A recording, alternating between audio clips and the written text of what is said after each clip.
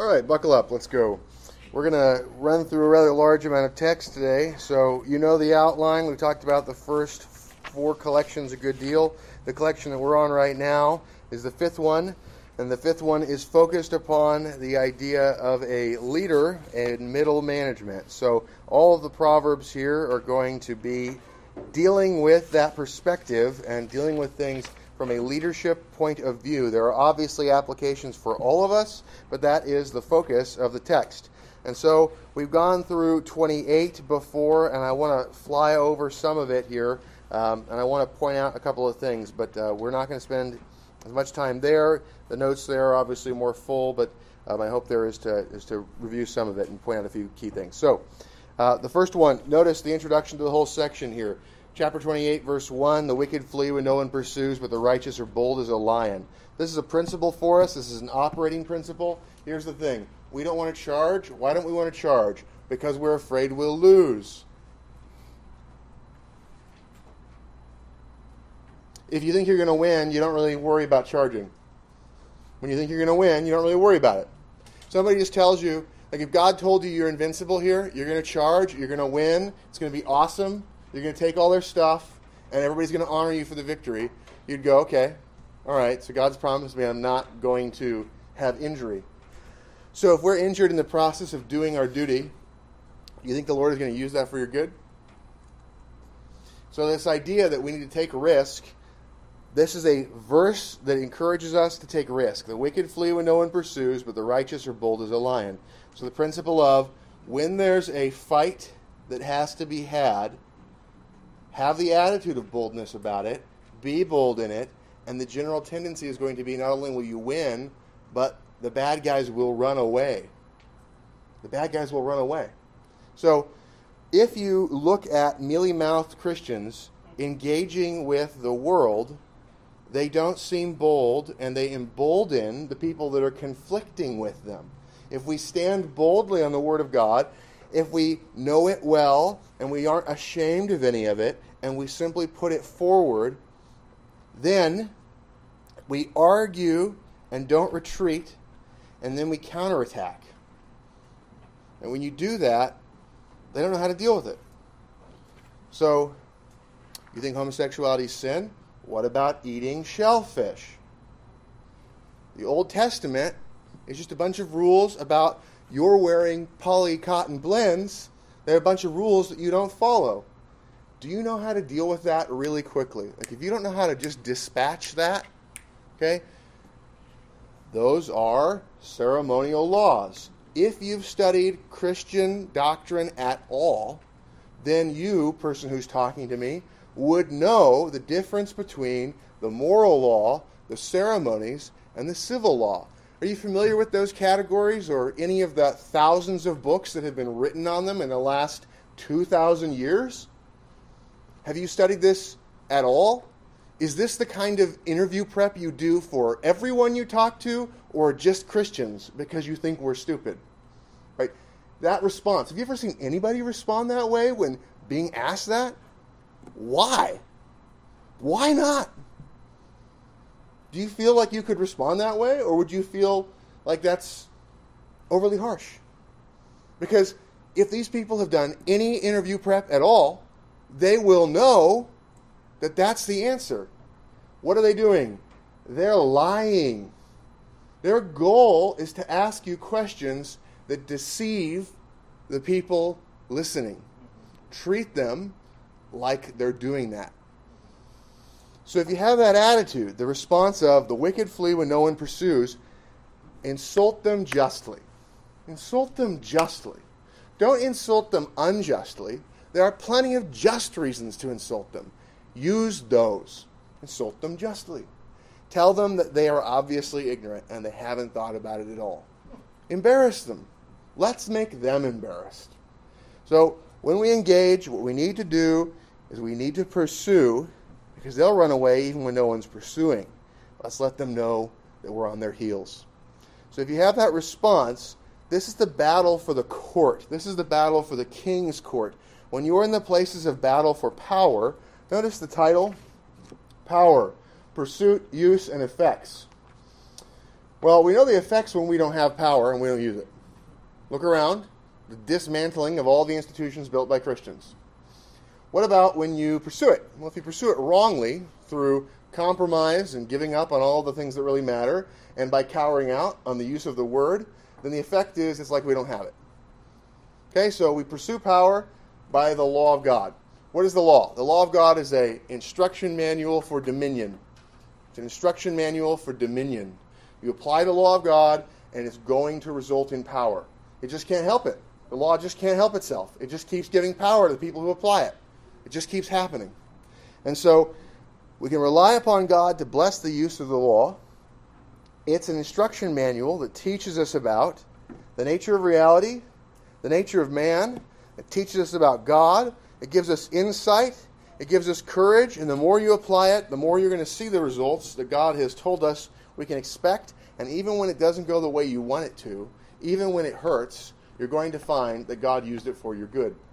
So the chastisements that come by the Lord's hand when we try and fail are things that are used for our good. And so we need to be courageous, knowing that the God of heaven is the God that gave this law, and He promised us that He would be with us to take over the land. The last thing Jesus told His disciples before He left was, go take over the world, I'll be with you. It's the same thing God said to Joshua. That's the point. We have the same mission. Now, you go into verses 2 through 11. This is the relationship of instruction to rule. So the Torah, or law, is a measuring rod for rule, especially regarding the rich and the poor. James has the same subject matter. You remember how I told you that James and Proverbs have a lot of overlap? James and Proverbs have a lot of overlap. It seems like God thought it was important enough to repeat. And you read the book of Proverbs and you go, I'm pretty sure I read that earlier. No, it was slightly different. It was in a different chapter. But yes, it was important enough for God to repeat. Right? So you have James, you have Proverbs, you have a lot of that overlap of teaching. So what do we do here?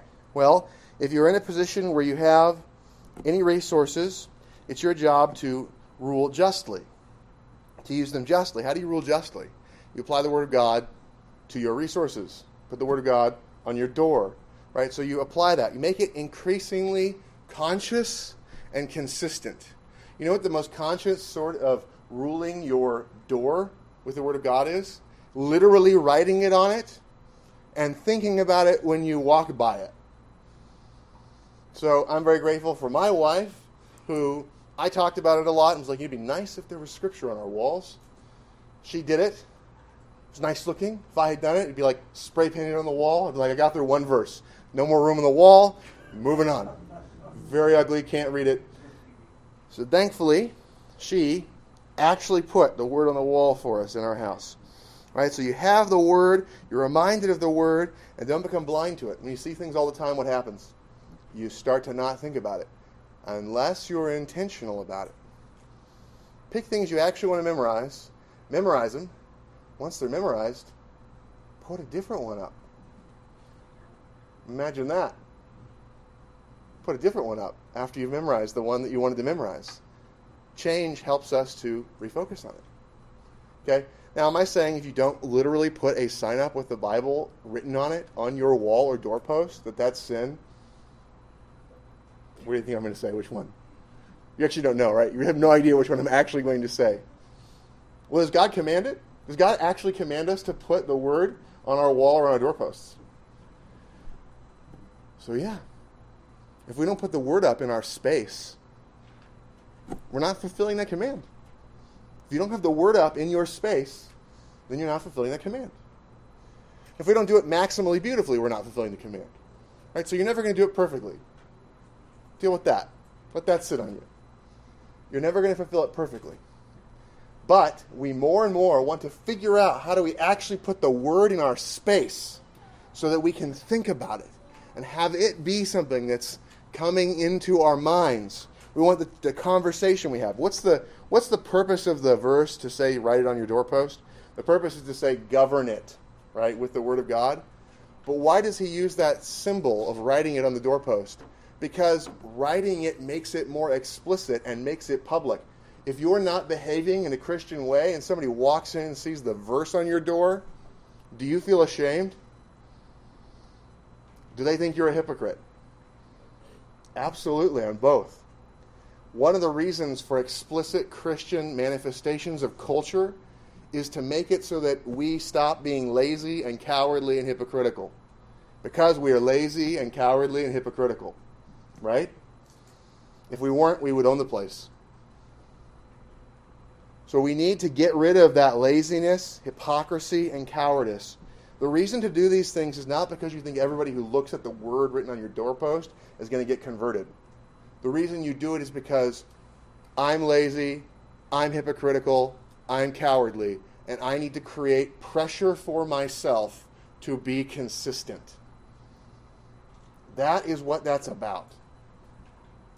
So, the wicked flee when no one pursues, but the righteous are afraid of putting up the word on the walls, on the doorposts. That's what we're afraid of.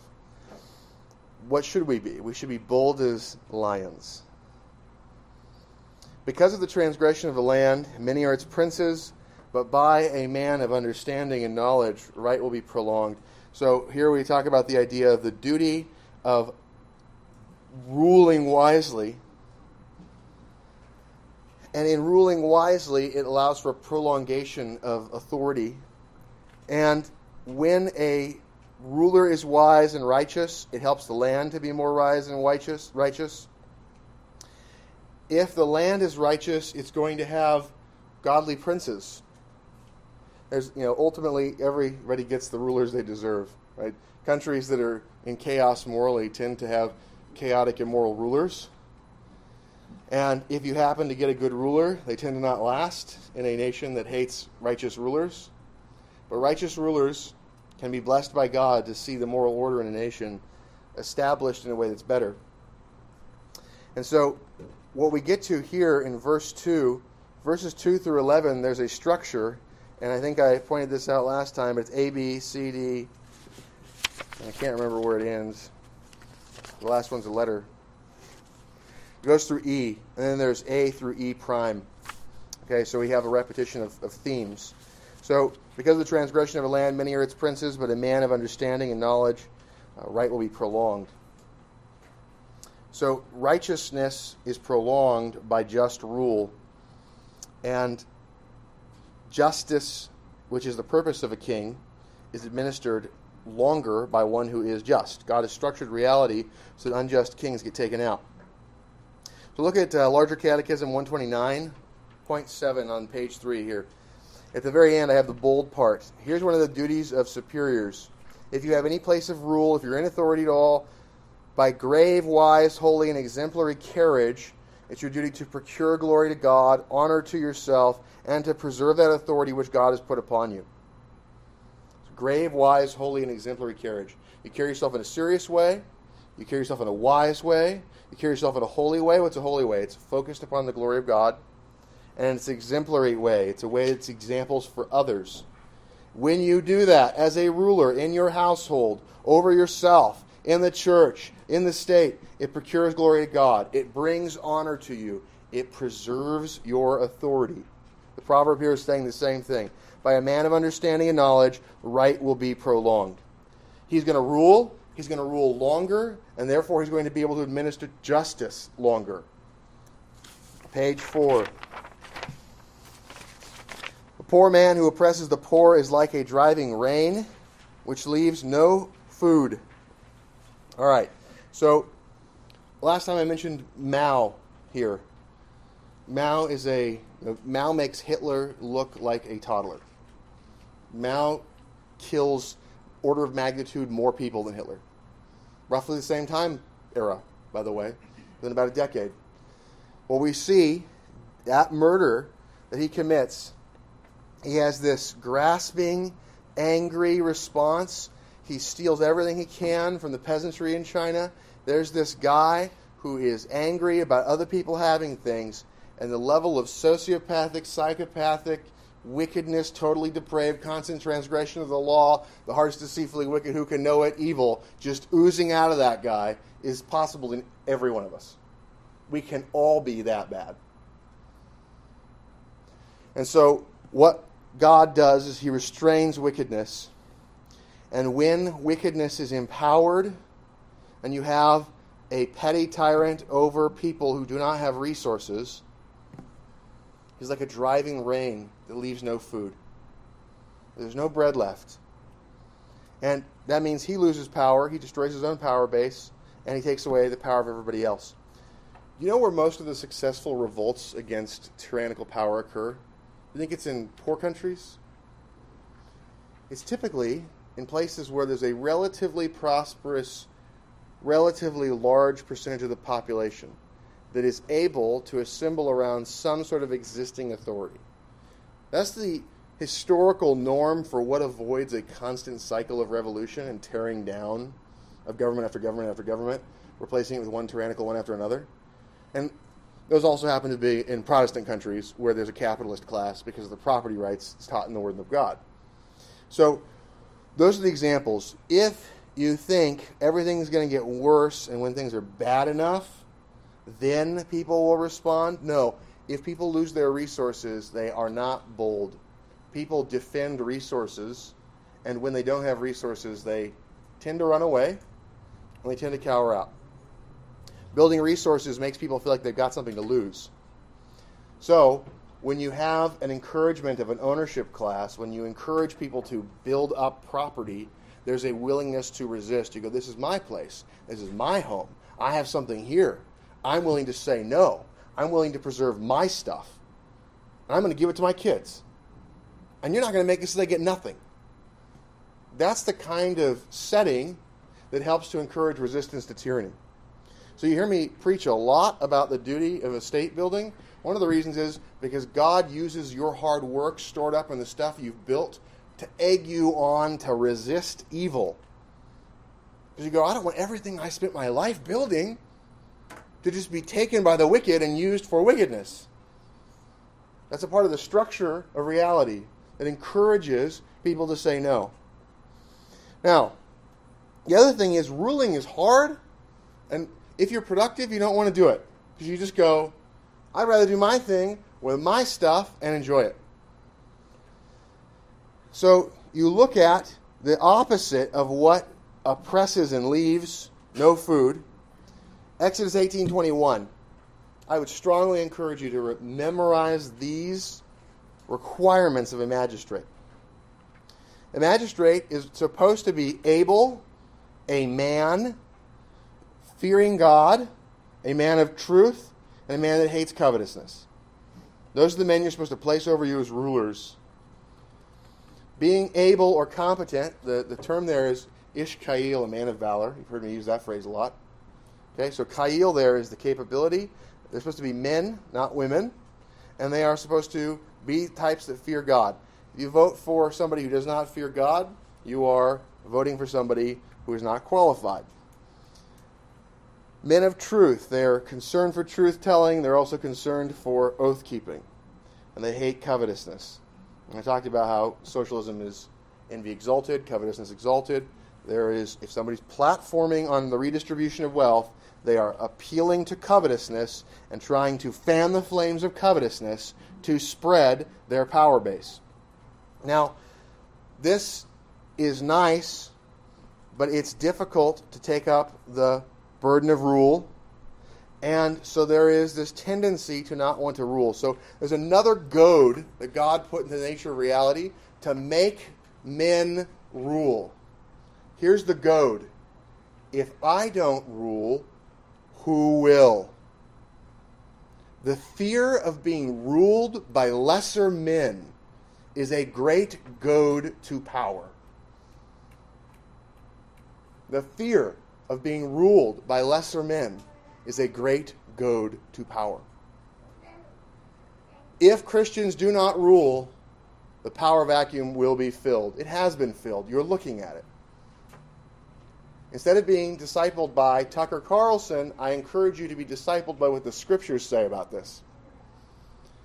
What we need to do is we need to realize that it's our duty to take power, it's our duty to apply the Word of God, and what you do to take power is you work hard, you build things, you make them beautiful, you attract other people with the resources you have, and you disciple them. If you have children, disciple them. If you have a wife, disciple her. Wash her in the Word.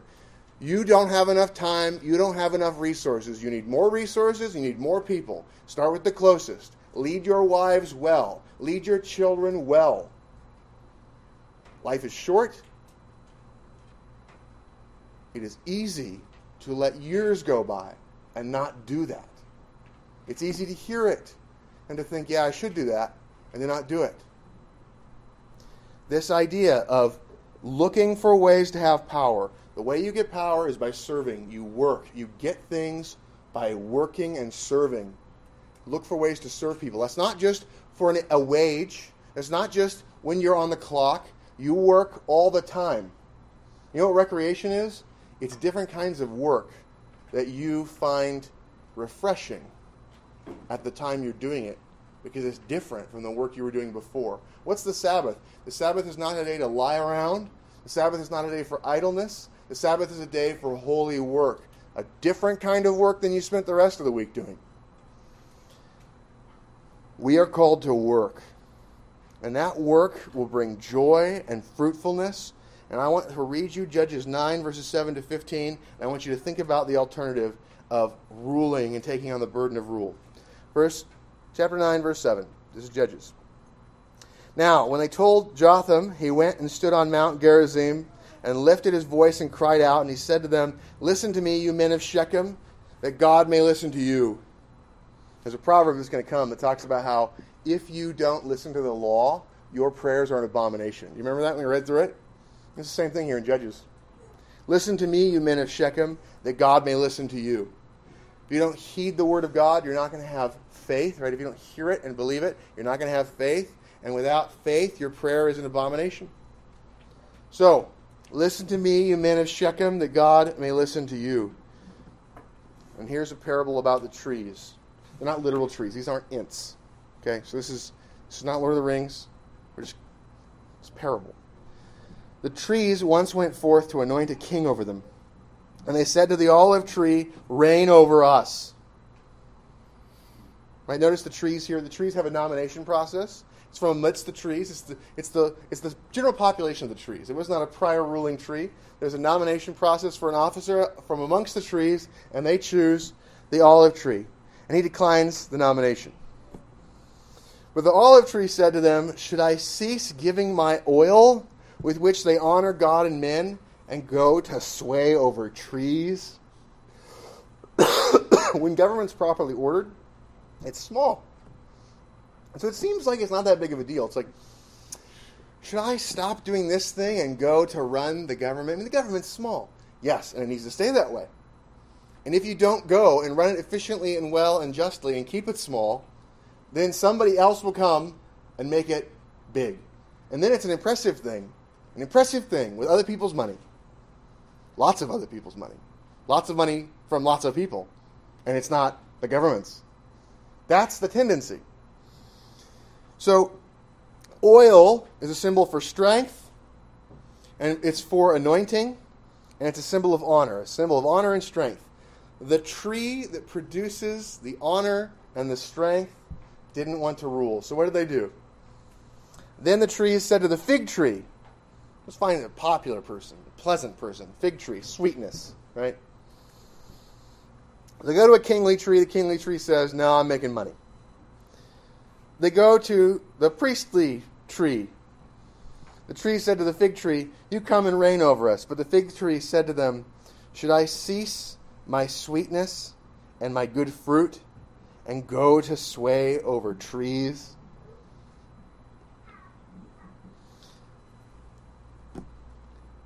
Then the tree said to the vine, "You come and reign over us." Notice the vine is used. We have wine used in the Old Covenant sacrament and in the New Covenant sacrament.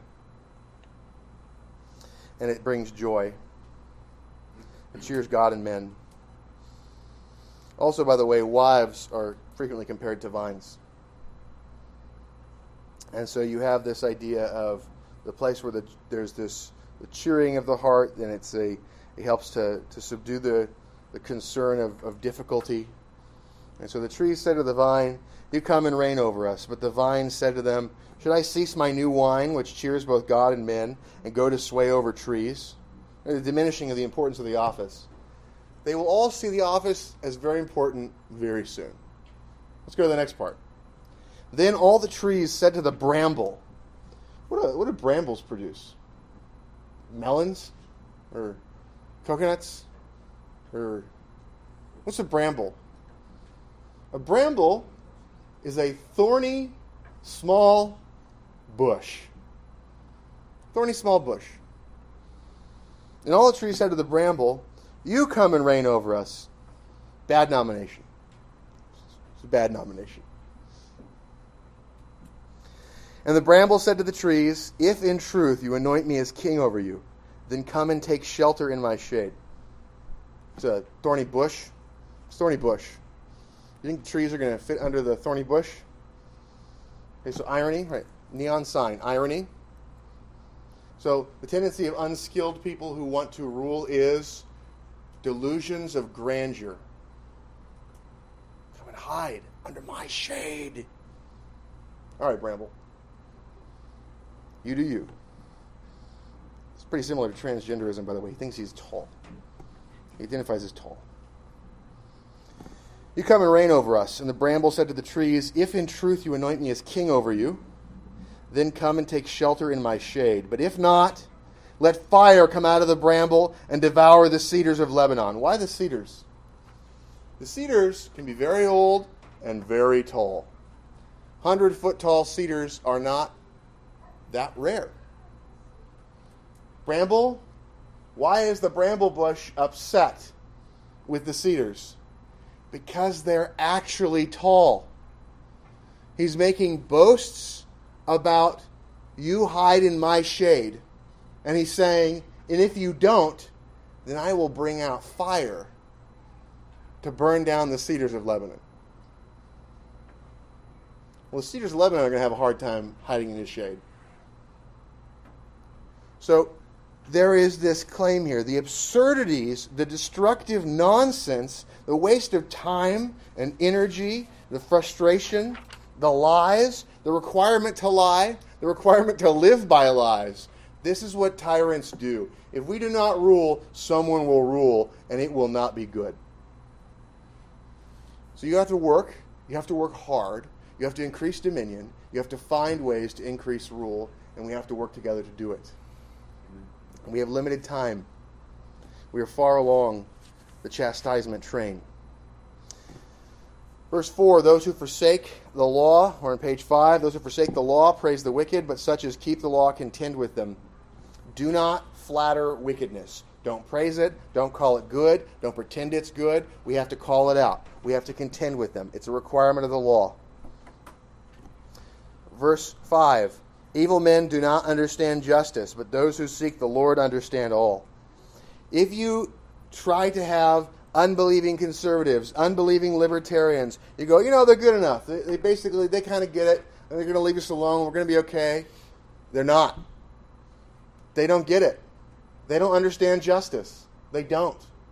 Unless they're believing, unless they fear God, they're not qualified to rule, and they don't get it. Evil men, we're all evil, but what's the difference between those who are evil and those that are relatively more righteous?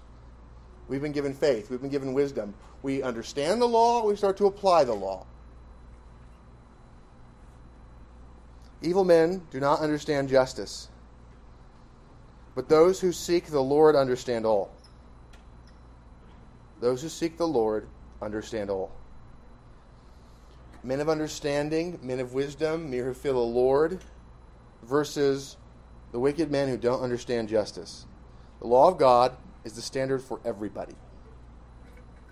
It is the proper rule for every aspect of life, including the civil sphere. So the battle for power, we are called to it, and we are called to apply the word of God there and to not cower about it.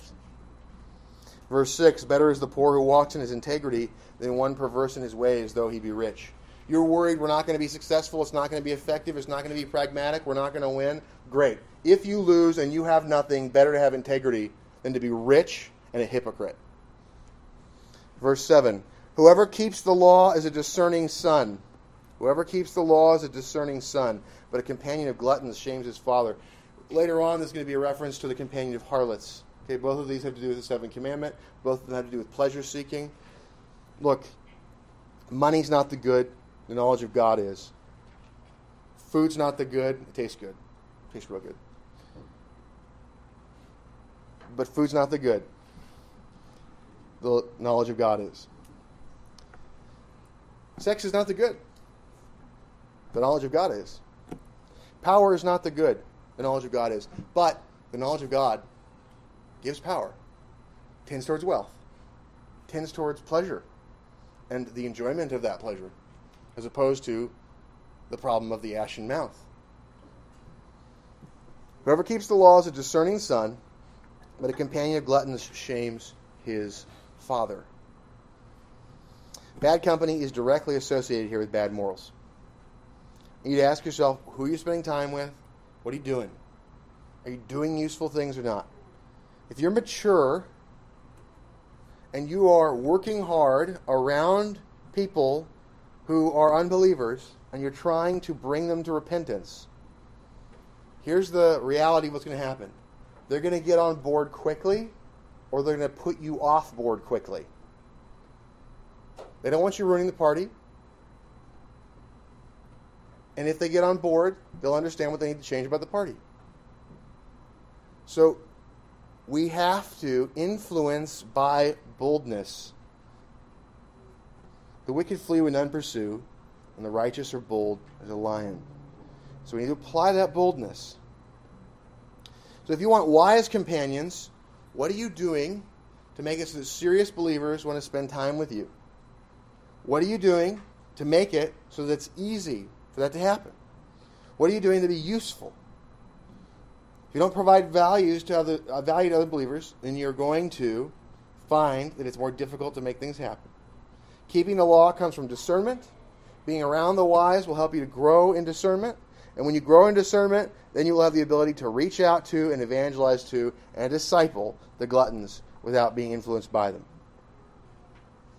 So we have to be careful about our companions. And we need to make it so that we are useful to the brotherhood. Verse 8, one who increases his possessions by usury and extortion gathers it for him who will pity the poor. Remember, what's usury? Charging interest on charity loans. Loans to brothers for their immediate consumption when they have a situation where they need help. It's not the same as charging high interest on a business loan. It's not the same as charging high interest for somebody who you do not have a good character reference from. Usury is charging interest on charity loans to brothers who need it for their immediate consumption. You give that without charge. You give that without charge. You need something immediately. You're covenanted with me. I have 2 shirts. You need one. I'll give you one. I'm keeping one for both of us. And that is what we're all called to do. That's what we're all called to do. You're not called to do that for everybody. You're called to do that in the covenant. Now, extortion is unjust coercive power. If you use usury or extortion against people that are less powerful than you, then you are gathering wealth so that somebody who won't will use that for righteousness and mercy. So, verse 9. One who turns away his ear from hearing the law, even his prayer is an abomination. Talked about that already when looking at the other verse. Verse 10. Whoever causes the upright to go astray in an evil way, he himself will fall into his own pit, but the blameless will inherit good. Schemes to try to get the righteous to do evil for your own benefit, they fire back at you. The innocent get what you were hoping to get. So why not just be innocent, and then you'll get what you were hoping to get? Verse 11. The rich man is wise in his own eyes, but the poor who has understanding searches him out. This is a hierarchy of values one. So notice, go back on your own time, look at the handout. You'll see the A through E and then A through E prime, and you can see the similarities there. Wealth is a sign of wisdom, and the problem with signs is sometimes we confuse them with reality. And so if you have money and you think you're smart, then you might delude yourself into thinking you're wise when you're not. And if you do that, you might find that you're not correctable. But here's the thing about wisdom. The poor man who has understanding has so much more power than the rich man without understanding that he can make that rich man show his foolishness. You can search him out. You can find the foolishness and put it on display. And you could even, with all the teaching you received earlier on in Proverbs about how to talk to rulers and how to win people over, the use of gentle tongues, and things like that, you could even cause that person who thinks they're wise to realize they're not and to repent. So wisdom is more powerful than money. Do you see the extolling of wisdom that's going on? So 28:12 is a bridge about openness and justice. When the righteous rejoice, there is great glory. And when the wicked arise, men hide themselves. In capitalist countries, in places with freedom, in places where the law of God is put into effect in the public sphere, there's a great display, ornamentation, splendor that exists. You walk around in a commercial location in America. Walk around in a place where people shop. Go to the websites where people can buy things in America.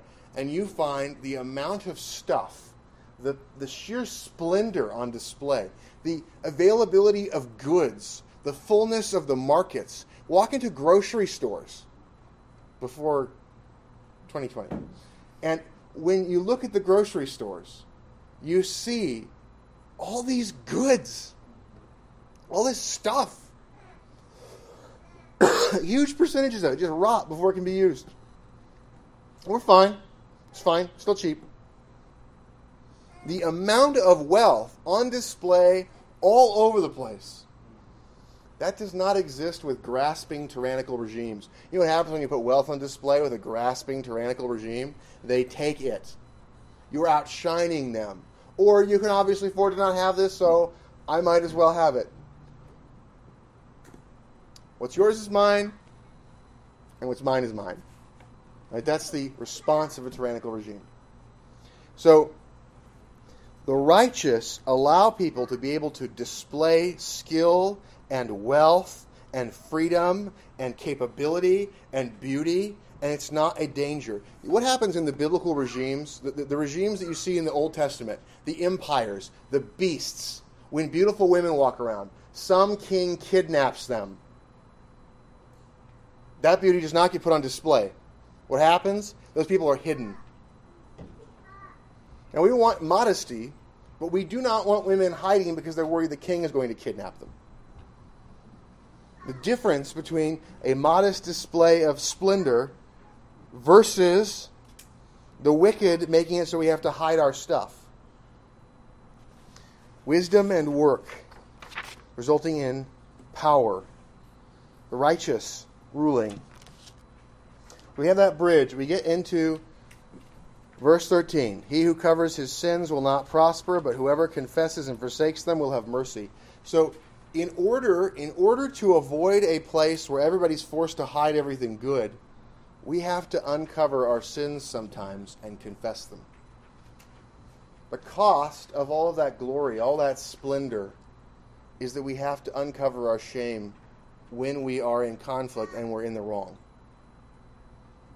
If we try to pretend like we're in the right when we're not, and we try to cover it up and hide our faults when we're in conflict, that makes a hypocritical, dishonest, oath-breaking, tyrannical society. Confessing our sins to each other is necessary for liberty. It is necessary for us to prosper.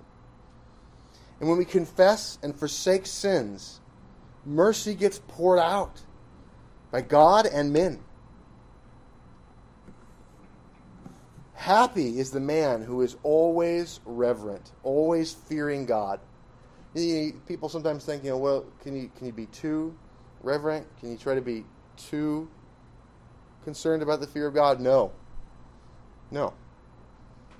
There's a particular line in Ecclesiastes where people think that that's what's being said. It's not what is being said. I've taught on Ecclesiastes to many of you before, so I've gone through that in detail. That's not the point. Happy is the man who is always reverent, always fearing God. But he who hardens his heart will fall into calamity. Put that next to the idea of covering sin. If you're covering sin, you're not fearing God, because guess who knows about your sin even if you cover it up really well? God. As opposed to covering it up, repent. Confess it to God. Confess it to each other as appropriate. As appropriate. The one you've sinned against, the one you owe going to. Resolving the conflict. Verse 15, like a roaring lion and a charging bear is a wicked ruler over poor people. Again, poor people are easier to oppress, and the wicked are emboldened. Remember earlier on it says that the wicked flee when no one pursues? If you give them all the power, they start to act bold. How are the wicked acting right now? Who's parading in the streets? Who feels comfortable talking about socialism? Who feels comfortable talking about taking away your liberties in various ways? Who feels comfortable talking about the preaching of the Bible as hate crimes? Like a roaring lion and a charging bear is a wicked ruler over poor people. A ruler who lacks understanding is a great oppressor, but he who hates covetousness will prolong his days. Hating covetousness, isn't that one of the requirements for rulers in Exodus 18:21? Pretty sure it did. Pretty sure it said that. I think it said that. And so if you hate covetousness, it will prolong your time in rule. It will prolong your days. Verse 17, a man burdened with bloodshed will flee into a pit. Let no one help him. One of the things we do is we try to make people feel good and normalized when they're guilty and haven't repented. You know what that does? It emboldens wickedness. When people are guilty and they have not repented, and you normalize, you're taking them out of the pit they've fled into.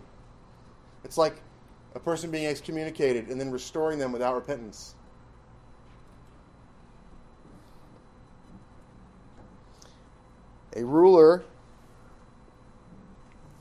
Verse 17, a man burdened with bloodshed will flee into a pit, let no one help him. Whoever walks blamelessly will be saved, but he who is perverse in his ways will suddenly fall. Swift delivery versus sudden fall. Blamelessness, there's the expectation of being saved from disaster. Perversity, sudden disaster. So, there's an alienating effect of sin. It causes people who sin to feel isolated. Tyrants start to feel isolated. I can't remember who the ruler is. I think it's the guy from Sicily somewhere. But Socrates famously saw some ruler, some king, walking around and he had lots of bodyguards. And Socrates' response was, wow, why do you need so many bodyguards? What have you done to the people that you should fear them so? There's an isolating effect of tyranny. And the isolating effect of tyranny is a part of the alienating effects of sin. It makes the tyrant isolated, and it makes the people who are ruled feel isolated. They hide their splendor. This is a curse. We should not disrupt the curse unless the person repents. We should ask God to bring the repentance, and we should use the benefits of the isolation to prevent them from having power. You don't seek to fix the bridge before the other person is repented. All right, page 9. Here, this chunk, verses 19 to 24, is about steady work for gain versus hasty chasing of wealth. Okay, so here we talk about wealth, and you go, let's get some. Let's make that happen. Let's do this thing fast. Next Wednesday work for you, you know. And so there's this desire to just get that. Wealth is power, stored up power. Let's make it happen fast. Okay, well, he who tills his land will have plenty of bread, but he who follows frivolity will have poverty enough. It's about, you have to start devoting time to work, useful work. Now, tilling of the land, you can look at that and go, oh man, that feels really inefficient. Well, think about this for a second. You put one grain in the ground, and what do we hear in parable of the sower? You put one grain in the ground, and what do the fruitful ones do? 30, 60, or 100-fold. That's a pretty great return. How are you doing in the stock market? 30, 60, or 100-fold? Oh, me neither. So, if tilling the land produces that seems like a pretty good way to build wealth. Work is like that. Work is like that. How many of the grains in the ground don't sprout up? A lot. What's the return on those? 0. 0 for a 1. I put 1 in, I got 0 out. How many of them have to get 30 to 1 for you to break even? 1 in 30. And those are the ones that are on the low end, right? So the nature of work is, and the nature of the use of the word is, as we spread the word, as we do work, there are really high returns, but they take some time. There are really high returns, but they take some time. Good work yields abundance. He who tills his land will have plenty of bread, and he who follows frivolity will have poverty enough. A faithful man will abound with blessings, but he who hastens to be rich will not go unpunished. We're called to faithful work. We're not called to get rich quick schemes. We're called to faithful work. Faithfulness in work for the 30, 60, or 100 to 1 ratios of return results in huge abundance of blessings.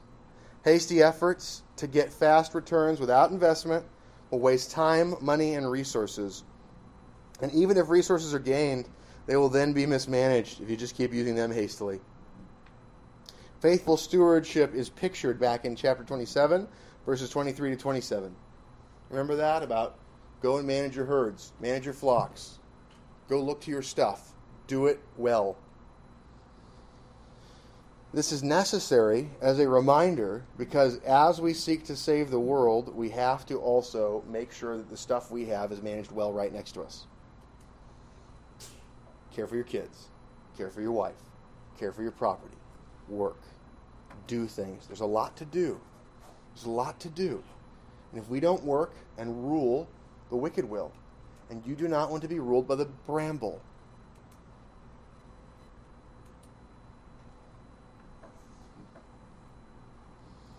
So, verse 21, to show partiality is not good, because for a piece of bread a man will transgress. For people are so desperate for money that they'll take bribes to do evil that are just small. One of the things that I have been shocked by in terms of reports of corruption, when you hear about corruption, the amounts of money always seem a lot smaller than you'd expect. You feel like it would take more money to get some guy to sell out the people he leads. And it's pretty shocking how small it is. One of the most interesting ones, Bill Clinton, when he was president of the United States, he made China most favored nation status. And when he left office, he went and spoke in English to Mandarin-speaking people for a few $1 million. I'm sure they all learned a lot, mainly Bill. But you think about that is so obviously a get money for doing something type of arrangement that kind of behavior you would think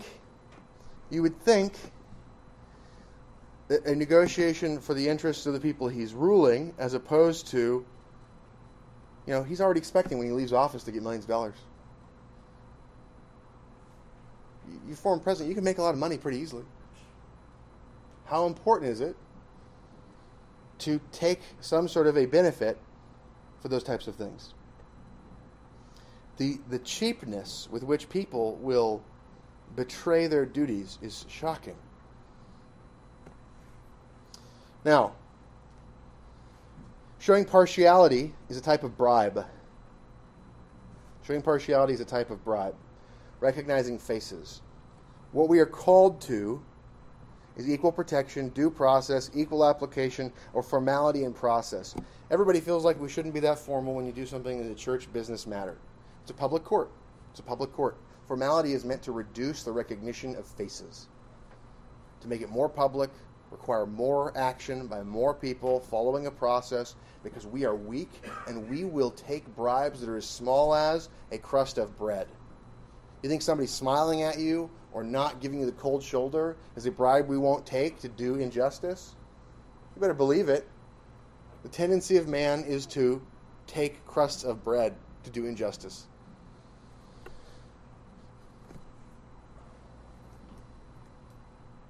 Verse 22, a man with an evil eye hastens after riches and does not consider that poverty will come upon him. Again, hasty pursuit of money versus work, steady work. He who rebukes a man will find more favor afterward than he who flatters with the tongue. This is how you make real friends. Flattery does not make real friends. Flattery sets people up for the fall, makes so you can use them. Rebuking a man will find more favor afterward. Your real friends are the ones that are willing to tell you the negative things to your face. Your real friends are the ones that are willing to tell you the negative things to your face. Verse 24, whoever robs his father or his mother and says it is no transgression, the same is a companion to a destroyer. Children, be good stewards of your parents' estate. They own you. They own you. They own your work. You should be working well. You should try to serve your parents, do chores, do your lessons, accept the education they want to give you rather than rebelling against it. They provide you with room and board and raiment. They give to you nourishment of every kind. And you have a duty of service there. If you don't give that service, it's theft. And furthermore, not only is that theft, but if you take property and just think, well, it's my parents, I can take it. That's theft. And so this idea that someday you're heir, okay, that could be a reason that you justify taking something now, but if you don't have permission, it's theft. And it destroys the household. It destroys the trust of the household. It's used as a symbol for the destroying of the household. Verse 25, trusting God to bless liberality versus trusting in mammon and stinginess. This is page 10. He who is of a proud heart stirs up strife, but he who trusts in the Lord will be prospered. He who trusts in his own heart is a fool, but whoever walks wisely will be delivered. He who gives to the poor will not lack, but he who hides his eyes will have many curses. So what is this about? Pride and strife versus humility and peace, and the implication that peace and unity bring prosperity. That's the first part. The proud heart stirs up strife.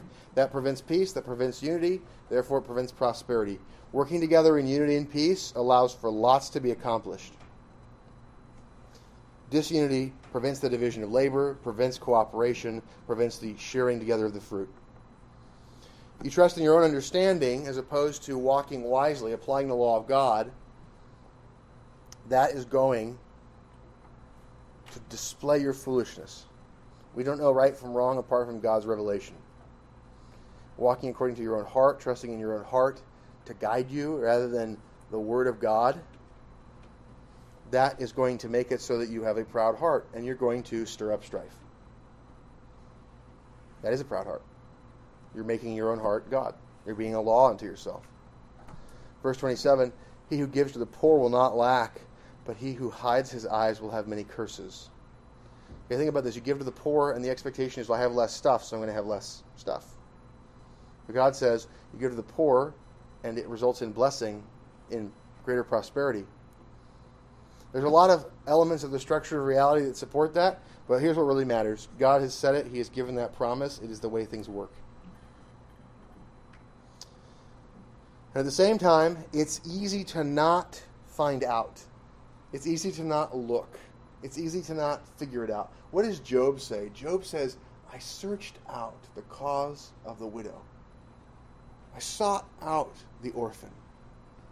Right? It's our duty to take special care. What we see later on, kings, people in authority, elders, patriarchs, it's your job, if you're in authority, it's your job to take special care of those, especially in your covenant community, who have less resources, A special call to those who are injured and incapable of working to watch out for them, the orphan and the widow.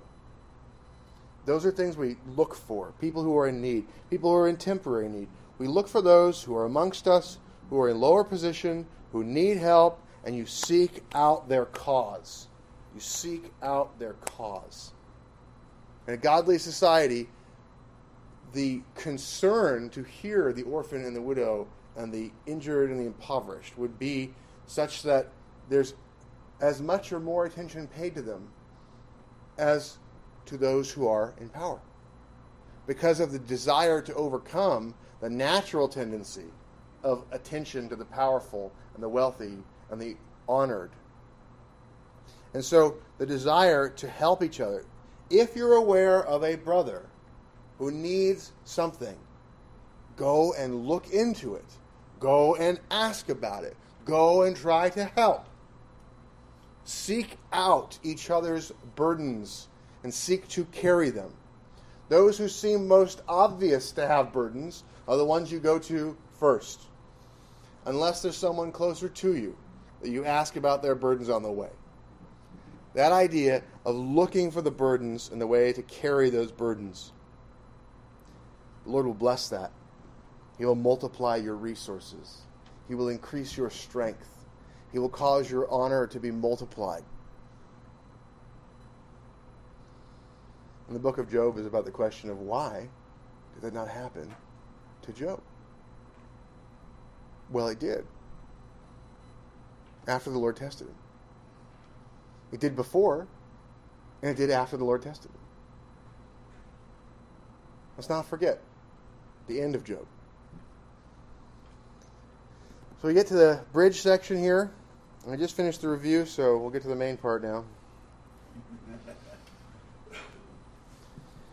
I'll remind you of the bridge. When the wicked arise, men hide themselves. So it's the same as earlier. But when they perish, the righteous increase. There's a hiding that comes from tyranny, from the bramble bush. All those cedars learned how to hide themselves real quick. We have to find ways to remove the wicked from power. It's our duty. It's our duty to figure out how to remove the wicked from power. We have to be free of the wicked. And the basic rules are apply the law of God, build resources, work together, increase unity, increase wisdom. Wisdom gives power. Unity gives power. Resources give power. Working all the time, looking for opportunities to do useful things, gives power. He who is often rebuked and hardens his neck will suddenly be destroyed, and that without remedy. You want to remove the wicked? Rebuke them. When their necks harden, they are being fattened up for the slaughter. The Lord loves to keep his promises, and he likes to destroy pharaohs. You want to see the wicked removed from power? Rebuke them. We need to be righteous as lions. Make them fear talking to us. Rebuke them. Don't be afraid. Rebuke wickedness. He who is often rebuked and hardens his neck will suddenly be destroyed, and that without remedy. The word of God is a sword. It's a destroyer of the wicked. The power of hardening is that when people are hardened, God sets them up to shatter. 29 verse 2. When the righteous are in authority, the people rejoice. But when a wicked man rules, the people groan. People complain about Christians, but being under the rule of Christians is sweet.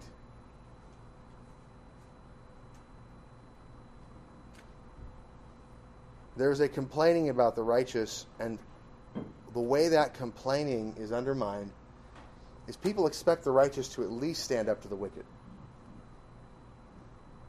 They expect the righteous to at least stand up for the wicked.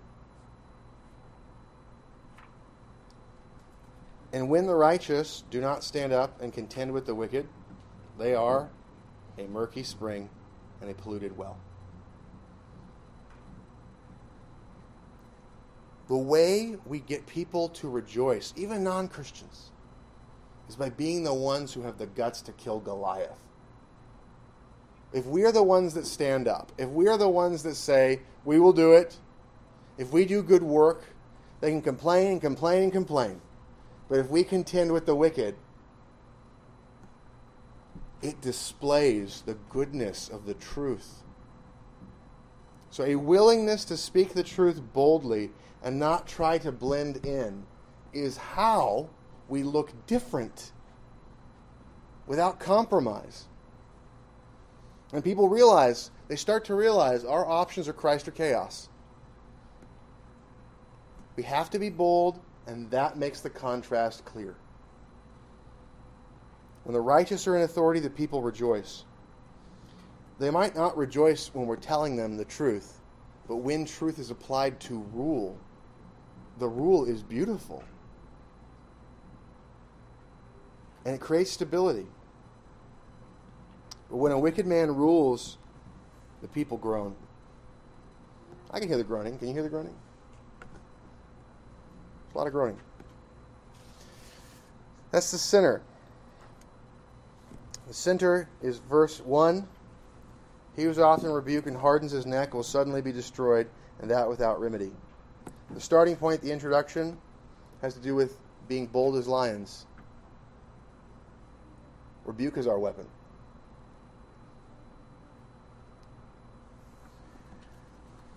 Comments, questions, objections from the voting members and those with speaking rights?